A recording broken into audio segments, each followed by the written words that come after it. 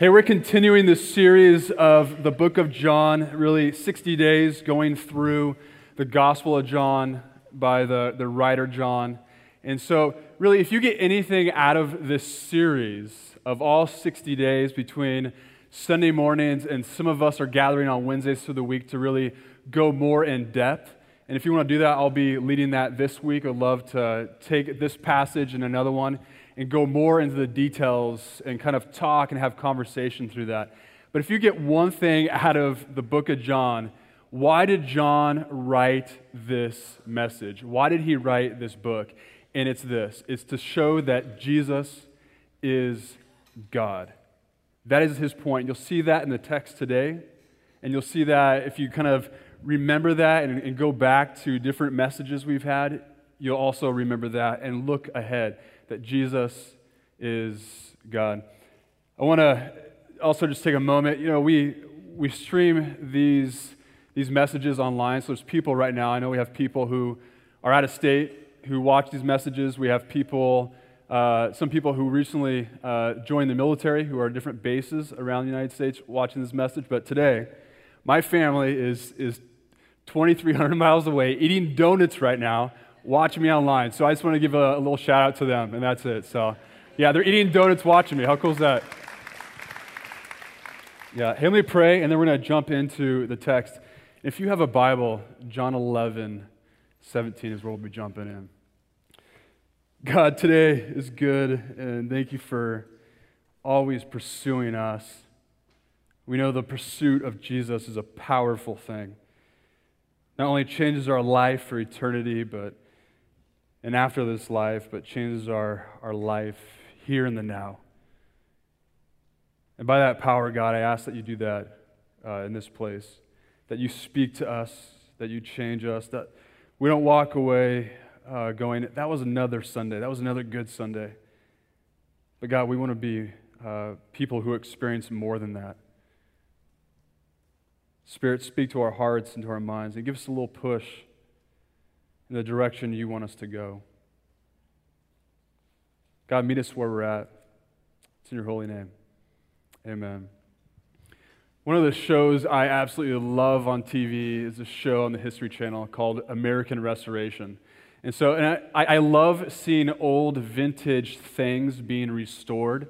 So even cars, I love old cars that are rusty and beat up and have a story, and seeing them be restored, really new life being put into them. And so really the summary or the plot line or the storyline of American Restoration, if you haven't seen it, is this.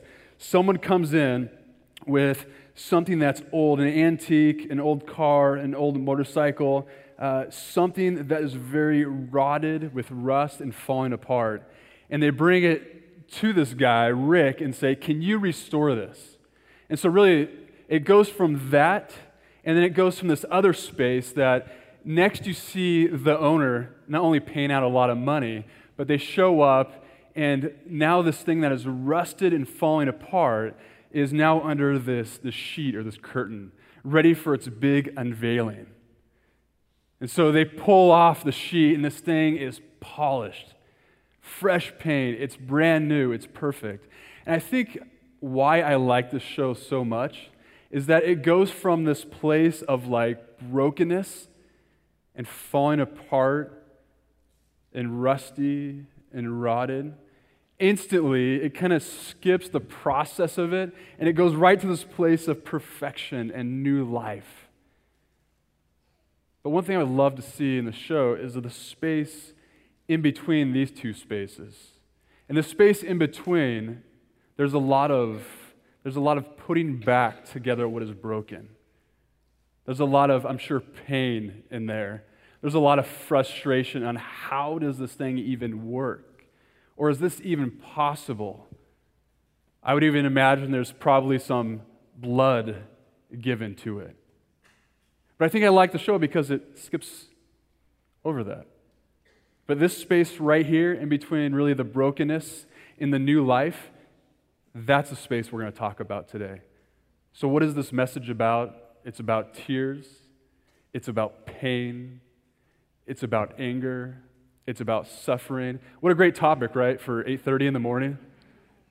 But that's what we're going to talk about, is this space. How do we articulate our pain when we're in this space? So how do we tell someone how we're feeling? How do we actually explain to someone, this is where I'm at? How do we not just keep it to ourselves, internalize it? At the same time, maybe if we're not in the place of pain, we're probably in another seat. And the other seat is, how do we go and sit and be present with people who are full of tears, anger, and pain? How do we enter into that? Because really, I would say the reality is we're at one place or the other. We're the person who's going through the pain, or the person who needs to sit with the person in pain. And they're both difficult spots to be. And I think some of you right now are going, that's me. Derek, you are speaking to me. That's where I am at. And yes, that's a reality. And I think the reality is too, some of you maybe just came out of the pain. And some of us are about to enter that pain. So how does this look? In the book of Job in the Old Testament, there's a story about this dude named Job. And so basically the summary of the story is this, is that these bad things happen to him. And when I say bad things, this is where in Scripture we have to stop reading for a moment and take a step back and go, okay, this actually happened.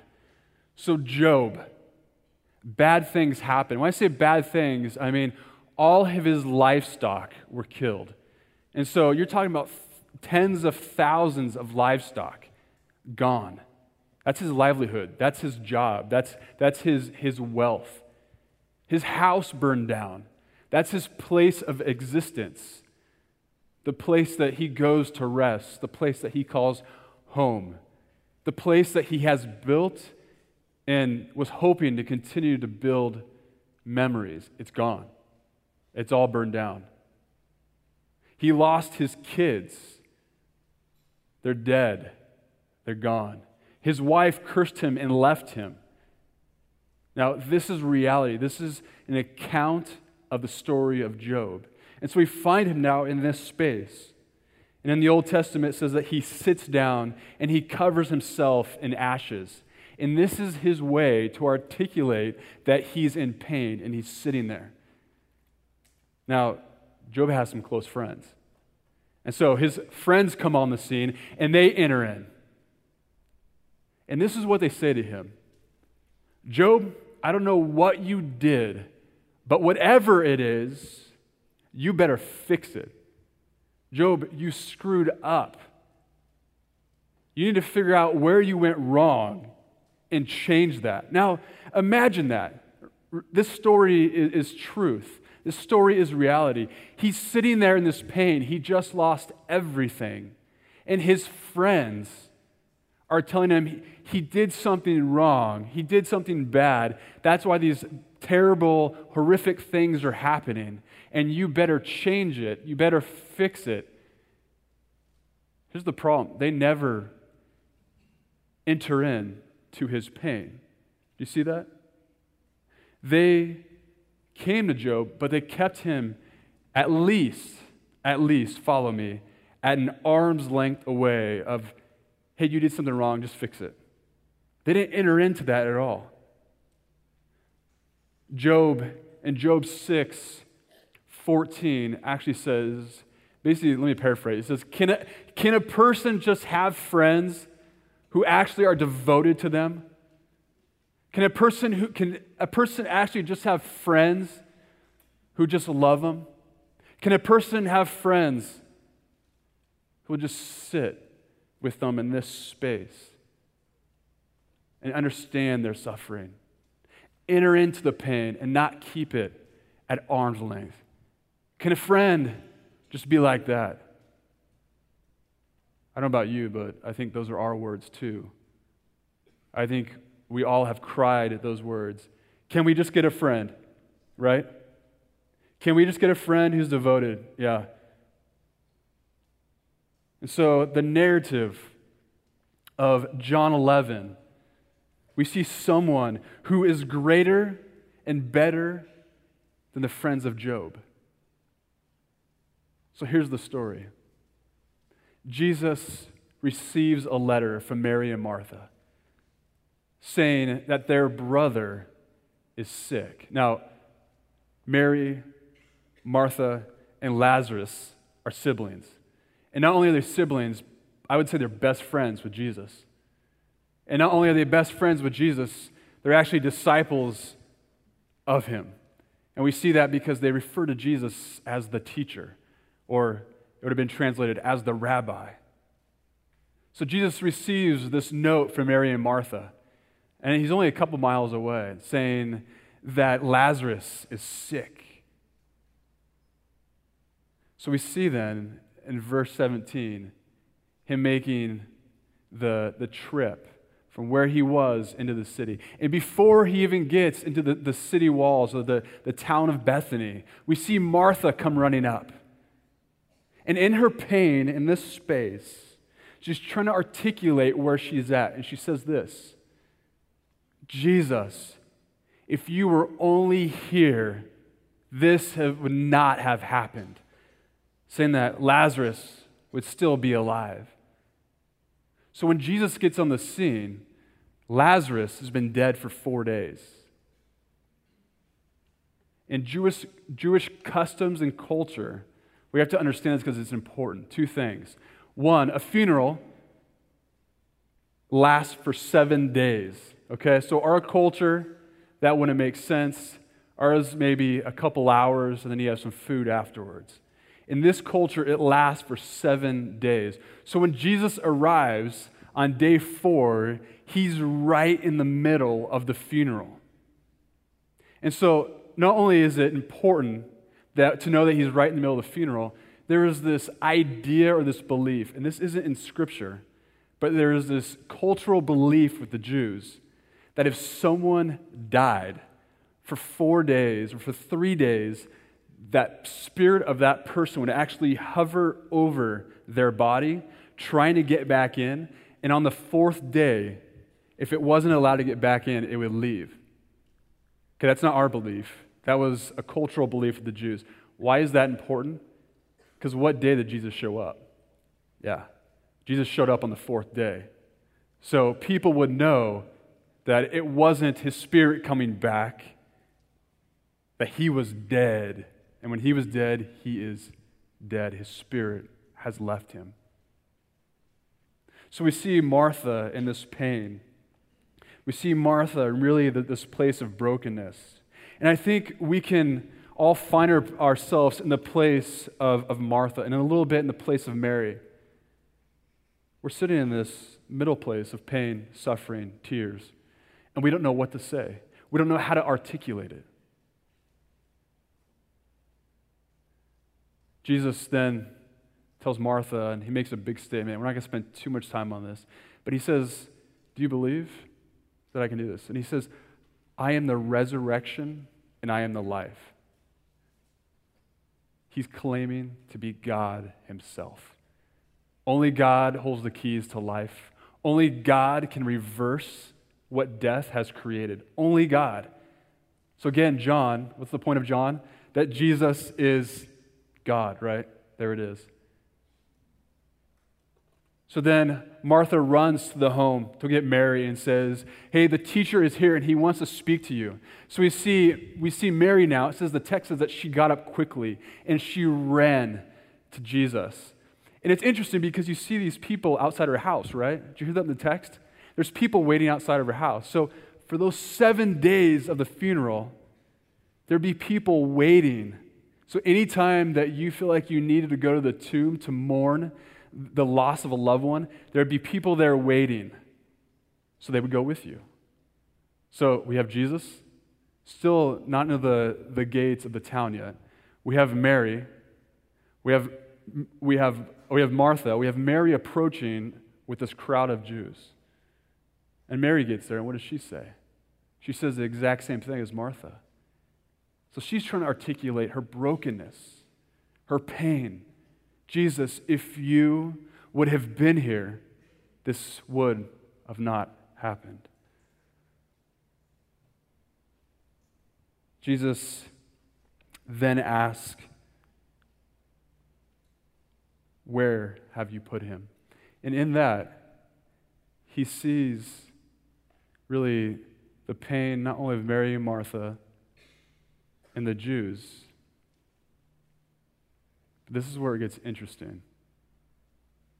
The text says that he was deeply moved. You heard that twice, right? So those words actually in the original language mean this, and I'm going to have you guys do this with me in a second. It actually is, you're so angry, your nostrils are flaring like that of a wild animal. A little different from deeply moved, right? So when I hear deeply moved, I feel like maybe there's some tears, there's some emotions in there, and you're trying to hold them back, keep them deep so people don't see them, right? Jesus is actually angry, and it says that his nostrils are flaring. And there's no other meaning for this. Do it with me. Come on, so I don't feel weird by myself. Yes, thank you. Yeah. His nostrils he's angry. It says he starts to move towards the tomb. He's angry at death because sin has brought death. So it's okay to be angry, absolutely. But the question is, what are you angry at? So Jesus, right, the Savior of the world, right, is angry.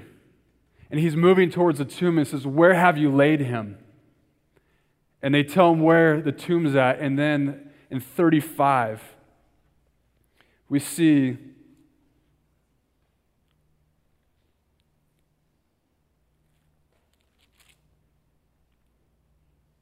this, the shortest and I think one of the most powerful verses. Jesus wept. Okay, put the story on pause for a second, okay? Put it on pause and just sit over here. Let me tell you where I'm at on this. Let me be God for a second, okay? Here's how I would have entered into the story if I was Jesus, right? Here's how I would have made it work out. When Jesus entered in, he's God, so he knows what is about to happen. And he says it actually in the beginning of John 11, that Lazarus won't die, he only will be sleeping for a little bit. So Jesus knew what he was going to do. Jesus knows his power. So if I'm God and I entered into this funeral that's on day 4, not in a mean way, but I probably would have had a smile on my face. Are you with me on that? I probably almost would have been laughing like, you have a narrow view of who I am. You don't get it. Just hold on. But what did Jesus do? Yeah, thank you. Got some interaction here. Was that a kid? Thank you. He did. He wept. Thank you. So in this space right here, we see Jesus not only angry with emotion, but it says he wept.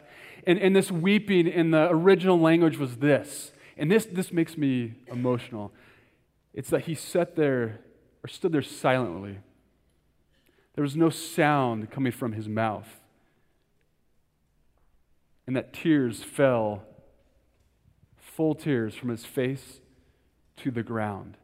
Because Jesus doesn't keep pain and suffering at arm's length, right? The Savior of the world doesn't react how Derek would have reacted if I was God. The Savior of the world enters into our pain with anger, with suffering. He takes on our emotions. He meets us in those places that are difficult. He meets us in this space. So unlike Derek and unlike the friends of Job, Jesus enters in. Think about that. The God of everything, the one who created, as the book of Colossians says, who's created everything, that he's the one that spoke and it happened. He is with his people in tears and anger. He entered in. So he's the better friend. He's the best friend, and he's the perfect friend. I want to say this too. Jesus is the perfect man, and he wept. Man, something for us to think about. Jesus is and was the perfect man, and he wept. And somehow in our culture, we've been taught that it's not okay to cry. I don't know where those rules come from, by the way. I don't know who created that rule. But Jesus breaks it. When I felt a call or this push, or maybe it was just me going, oh, I want to be a pastor at vocational ministry. My one kind of hurdle that was keeping me back was this. I grew up in church. Anytime I saw a pastor do a wedding, or a pastor do a funeral, or a pastor do a baptism. So think about these moments. These are three huge moments of life, right?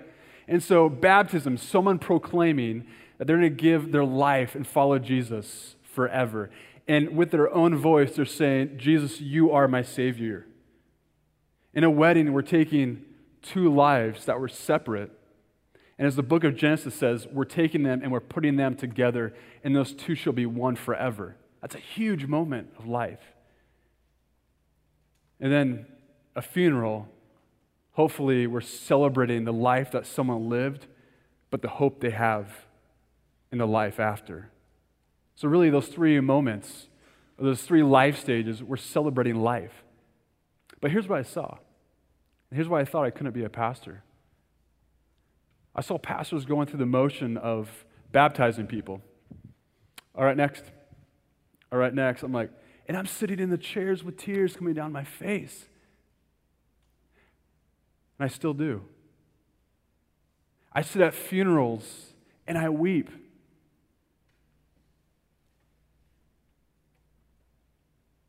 I sit at weddings and I think about what's really happening and I weep. Sometimes tears of sorrow, sometimes tears of joy. And sometimes I even do it if I'm doing the funeral or the wedding or the baptism. I think we're called to enter into. So that was my struggle of, I don't want to just go through the motions of life. I don't want to just enter in like Job's friends and try to fix it. I actually want to go into the pain, the suffering, the tears. This is why we see, you guys know I have 3 boys. This is why we see when a child gets hurt, if mom and dad are there, who do they run to? Yeah, it's mom. Why? They run to mom because the moms are gifted, usually better than dads, to enter into the pain, right? That's why.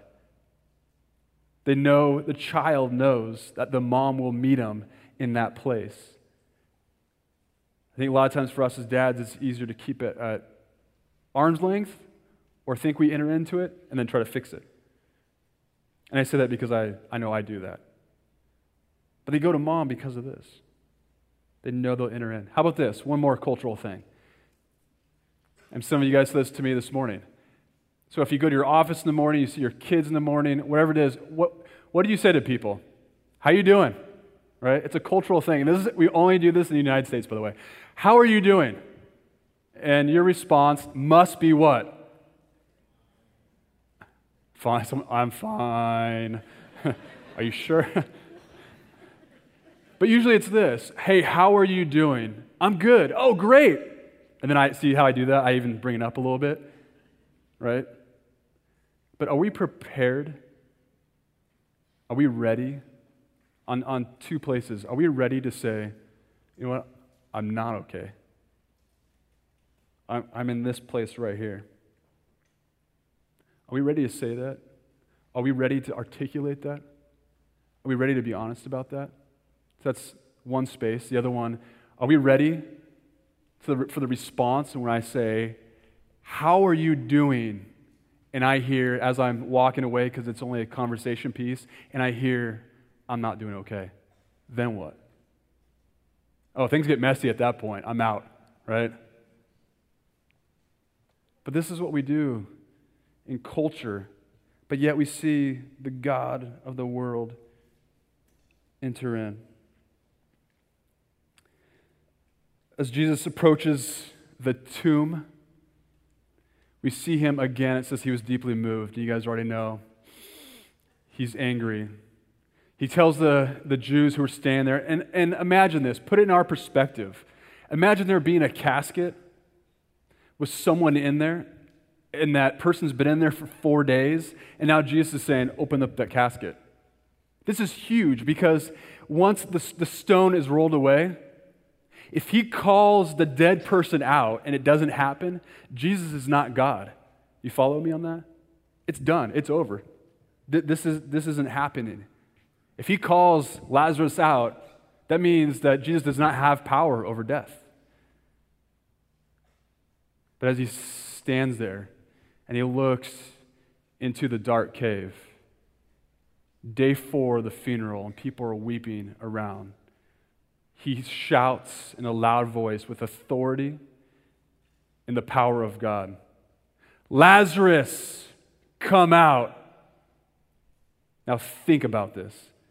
The dead man walked out. The casket was opened by the crowd, but the man crawled out of the casket on his own power.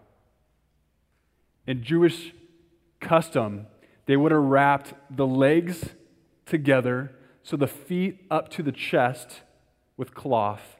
They would have wrapped the left arm from the hand to the shoulder and the right arm from the hand to the shoulder. That's 3 pieces of cloth. Then the 4th one would have been wrapped around the head. This guy just walked out. This is what we see. So Lazarus is walking out, and I love the end of this story. Jesus said to them, verse 44, "Take off the grave clothes and let him go." Story's over. We don't hear anything about Lazarus. That's it. But it's interesting. If you go down to verse, I think it's 53, it says that from this day forward, this is the moment they went after Jesus to take his life. So the narrative of John 11, 17 through 44 is this. There's brokenness. There's this place of brokenness leads to suffering, leads to pain, leads to tears, leads to anger. And then there's this new life. We see Lazarus walk out. What was dead is now alive. That which was crying in grief is now hope. This is the story of what we call the gospel. This is the whole story of the Bible in John 11, 17 through 44. The whole story of Scripture is this. From Genesis 3, we see man broken, rusty, and separated from God because of sin. For years in Scripture, we see this pain and this suffering happening. And people trying to fix it by the things of this world, trying to grasp onto hope and just stay above the waterline of how and what is this life about. But we see Jesus enter into this. That the Father sent Jesus to earth to redeem that what was broken. To enter into the pain, to enter into the suffering. Not only in his life, but in his death. He took on all the pain, all the sin, all the brokenness, all the suffering, all the oppression, all of it in one moment on the cross. Because of that, we see him being put in the tomb. And for 3 days, he was in the tomb. And when he came out, something happened. It was the perfect promise of that we have hope in this life and we have hope in the next. That just like Jesus came out of the tomb, so will we. That death has lost its sting, death has lost its power because Jesus Christ has died and he came back from the dead. But the point is that God entered into our pain and our suffering and meets us exactly where we're at. He doesn't keep us at arm's length. So all pain, all suffering on the cross. That's the story of this. It's the whole story. That Jesus entered in, he pursued you, he loves you, he died for you, he came back from the dead for you, and his promise is that he owns a place. Let me tell you about the place he owns, by the way. He owns a place where there's no suffering. He owns a place where there's no oppression. He owns the place where there's no tears. He owns the place where there's no bad anger. That's the place that he owns. He owns the place where there's no sin. So the point in the story of Lazarus isn't that a man rose from the dead. The point of the story of Lazarus is this: that Jesus enters into our pain right where you're at, right now. I have no idea where you're at, but right now where you're at. He enters into your pain. He meets you in your suffering. He weeps with you. As the prophet Isaiah said, he's the man of sorrows, the man of great sorrows, because he knows your pain. He's entered in. The point of the story of John 11 is Jesus be glorified. Some takeaways for you.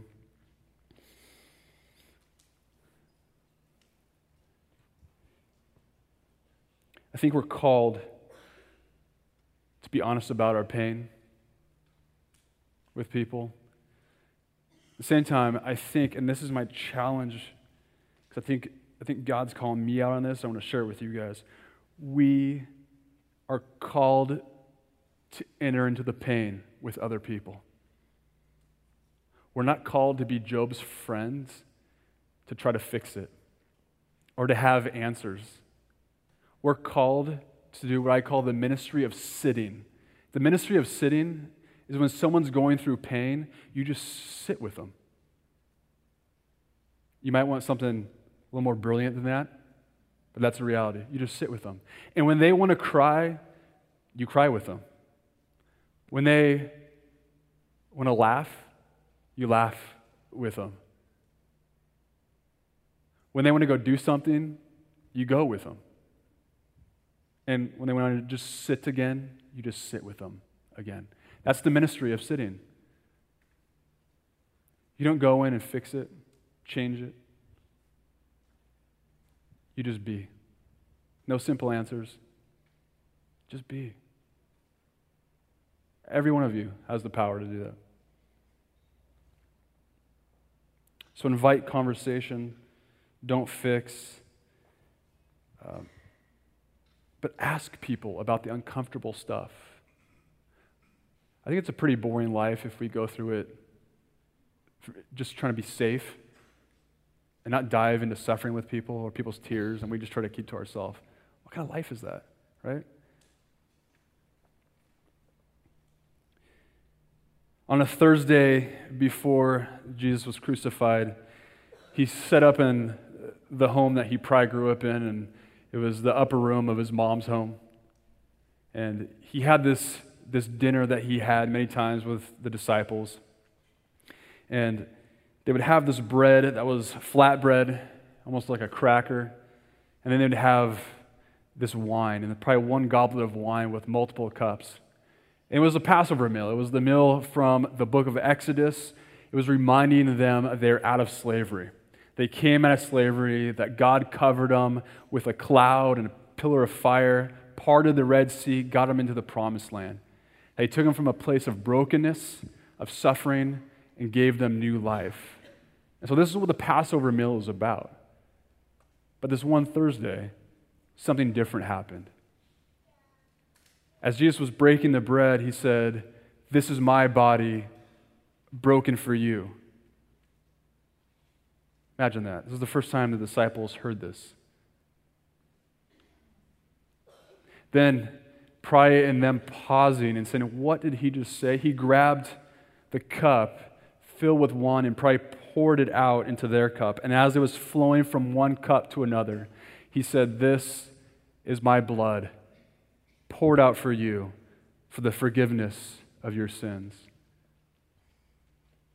We're going to take communion, the Lord's Supper, the Eucharist, the Last Supper, whatever you call it. Here's the point. We do this to remember what Jesus did. So as you take the piece of bread, do this. As you take the piece of bread, think about and look at it. Think about the body broken for you. The body of Christ on the cross, meeting you in your pain and your suffering.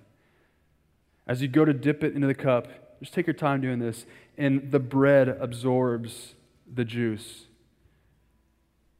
As it does that, think about the blood of Christ poured out for you for the forgiveness of your sins.